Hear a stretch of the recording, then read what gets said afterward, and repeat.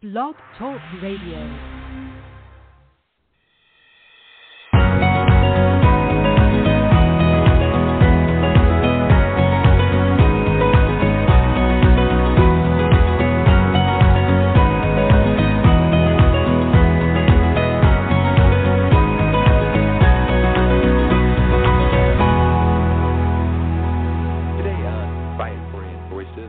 Conversations on the way. We're going to take a look at Catholic education, Catholic leadership, take a look really at some things happening in different parts of the world as well as here in the U.S., all centered very much on the Viatorian community. Hi, everyone. I'm Jim Mitchell, and as always, glad to welcome you into our podcast series. And today, really pleased, we've got a very special guest, someone I'm looking forward to talking to. It's Father Mark Francis, who many of you know. We'll talk about his background. It's extensive and impressive, and we crossed paths many years ago. So it has been a while, but Father Mark Francis, thank you for being here. I'm really looking forward to our conversation today. Thanks a lot, Jim. It's nice to be here. You have this fascinating resume, having taught at some of the Viatorian schools at Catholic Theological Union. You've held leadership positions. You've been in Rome and Colombia, a number of different places. We want to talk about all that, but let's come forward to the current time. Tell us what you're doing right now. Well, right now, the fall semester here, I'm a visiting professor at Catholic University in Washington, D.C. I've been asked to teach a course that I've taught for many years, a course called Liturgy and Culture. And during this course is to examine how liturgy needs to respond to the cultural context in which it's celebrated. And so I'm very glad to be here. Many of the professors here on staff were classmates in Rome. And so in a way, it's like coming home. So it's been a very pleasant semester so far. And that's, it's so interesting because I've got some things here I want to ask you about. So I'm going to jump to this question just based on when you talk about culture. You've been at various locations in the U.S. I mentioned Rome and Bogota, Colombia. Briefly, what are your observations about the presence of the Catholic Church in different places as you've seen it over the years? Well, the Church, needs to adapt itself to its context, to where it is.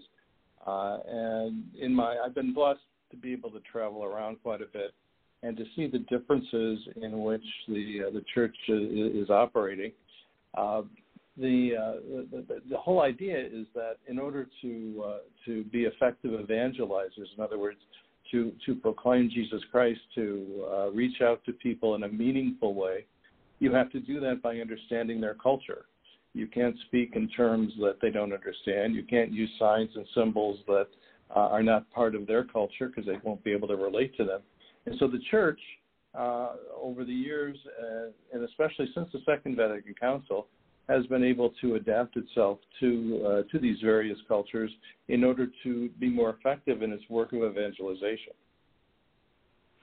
And help me focus now even more on the Viatorian community itself, again, with locations in different parts of the world. Do you find that that is true as well? Although you have a mission as Viatorians, you adapt a little bit and operate a little differently in different parts of the world?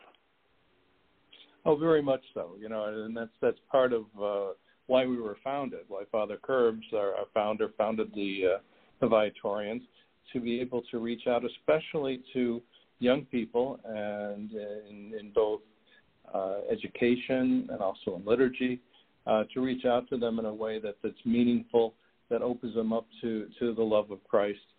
And I have to say that the Viatorian community has done a good job over the years in adapting itself to the various places where we're working. And then, of course, when we invite people who are natives of each one of these places to become a Viatorian, while we all share the same charism or the same gifts that are part of the Viatorian community, they do it in a special way. They do it in a way that comes from their own culture, and they're able to share more easily the basic values that we have of God's love for everyone, and the need that we all have to combat ignorance and to help people find a happy and joyous way of life as they move forward in their own lives. That ability to adapt and to carry forth the charism, but also welcome people of different communities and cultures. It seems to me that may be guided in part by the Provincial Council of the Viatorians, which I want to talk about. Before we talk about those specifics, can you kind of give a recap of, introduce what the Provincial Council is for those who may not be familiar with it? Well, it's the national organizations that we have to kind of that are governing bodies for each country. The Provincial Council, that we had four basic provinces in the world, so France, Spain, United States, Canada, and these bodies, basically 5 people in each one of the countries, helps to direct the work of we call the provinces. And the provinces then in turn have their own foundations, they're called, in countries outside of their country. So in the United States, we have a foundation in Colombia, where we've been working since the 1960s, and Colombia and the Colombians have become part of the U.S. province and an important part of the province. And a very important role of the Viatorians is education. And as we look at education today and in all aspects, there's a lot of change, there's a lot of responsibility, a lot of things happening. But we talk specifically about Catholic education in our community. Can you kind of give a snapshot from your point of view and the work you've done as to where you see Catholic education today in the world and its place, its value, and its challenges? Well, Catholic education, I think, is it's part of the lifeblood of our community. It's one of those things that we're constantly concerned about. One of the things, just to give you an example, when I was much younger, and I went to St. Viator High School, this is back in the 1960s, tuition at St. Viator High School was around $350 a year. And I was able to pay for that by working and that kind of thing. Now, the tuition's much more expensive. And so one of our great challenges in Catholic education is to make this wonderful gift that we have, which is, educating the whole person for their lives through, rigorous academic disciplines and all that, but keeping in mind the values and goals of the gospel. To do all that, but to make that available to as many people as possible. We were able to do that in generations past by having the majority of the teachers in our schools were religious, were Viatorian priests and brothers, who, because of our vow of poverty, we weren't paid that much, and we were able to keep costs very low. Now, out of justice, we have most of our teachers are lay people, and so we really are forced to charge much more in order to give people a decent wage, the teachers. And so it's up to us right now to try to find ways in which we can make Catholic education available to as many people as possible. Our school in Arlington Heights is attempting to do that through reserve funds and scholarship programs and that kind of thing. But we've also embarked upon a new interesting project, and that's in collaboration with the Cristo Rey network of schools. These are schools that were basically founded by the Jesuits, and since then the Jesuits have asked other communities to join them. And we are sponsoring a Cristo Rey school right now that opened 2 years ago in Las Vegas. And that school is set up in such a way that the young people, especially young people of scant resources, can get a Catholic education. And the way it's done is that we go to the business community in each one of the cities where these Cristo Rey schools are located, and ask them to give us several slots or several jobs that can be shared. One job can be shared by like 4 students. And so the students go to these jobs, whether it be in a bank or some other kind of a business, and they learn about that business. They learn about what it is to work in a bank or to work in some kind of a business situation. And then the money that they would obtain from this job would go for tuition for the school. And so that cuts the costs tremendously and enables us to offer slots to people to come to our schools, people who couldn't pay really anything.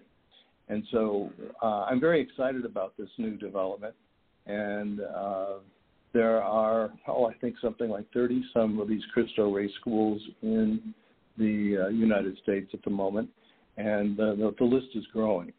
And I think it's a marvelous way of being able to provide Catholic education for kids who ordinarily would not be able to go to this quality of school, and it's quality education. The vast majority of the students who graduate from a Cristo Rey school go on to university. And so this is a chance to really change lives, and I'm very excited about it. Well, I was going to ask you about evolution in education. I think you've already answered that for us, and I'm really enjoying the conversation with Father Mark Francis today. We've got just a couple minutes left, and I want to talk a little bit about some of the work you've done. You served worldwide as the Superior General for 2 terms of the Viatorian community, and then led the Catholic Theological Union for 7 years, if I remember correctly. I have my numbers correct there. But when I talk to many of your peers on these podcasts, we talk about, servant leadership. We talk about how Viatorians are called to serve. Can you kind of just briefly backtrack and tell us how you were called and how you ended up in these, significant positions of leadership? Is that specifically the call you heard and followed? No, very much so, and I think that for myself, and I think for other Viatorians, we answered this call by being inspired by the Viatorians who taught us, the Viatorians with whom we worked when we were growing up, and we saw, at least I saw, in the priests and brother Viatorians, lives of dedication and selfless love for people that inspired me. I always wanted to, I had a feeling I wanted to be a priest, but I also wanted to be a teacher. And what I saw at St. Viator High School in Arlington Heights was precisely that combination. And that very much inspired me. As the years went on, of course, you learn more about what the community is about. And what I really have always appreciated about Viatorians is that we don't blow trumpets for ourselves. We're not constantly bragging about what we're doing, but we're quietly people behind the scenes doing God's work. And my travels as the Superior General of the Viatorians in the 15 countries where we're located, I can say that's a common adjective, a common denominator for how Viatorians operate in the world. Kind of low key, but steady and dedicated.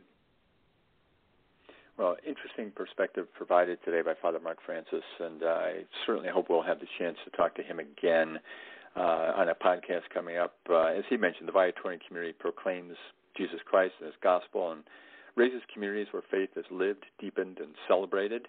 The community is comprised of professed brothers and priests and lay associates. We didn't get to talk about that role today. I know we want to do much more of that in the future upcoming discussions. So we thank Father Mark Francis for being here. He's a member of the Viatorian Provincial Council who are in the leadership position, as you heard, for the various areas and foundations throughout the world. So on behalf of the Viatorian community, I'm Jim Mitchell.